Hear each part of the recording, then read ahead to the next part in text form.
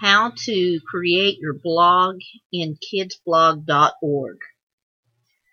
First, go to kidsblog.org and enter your name and password. Once you are logged in, click on Mrs. DeHaan's blog. Read over the assignment and watch the video. After you've seen the video, you are ready to begin your blog. Hit the dashboard symbol at the left top hand part of the screen. You should now be in the dashboard. Look on the right hand side of the screen and see the plus blue button. Push it. You are now ready to start your blog. Happy blogging, and remember, keep it positive.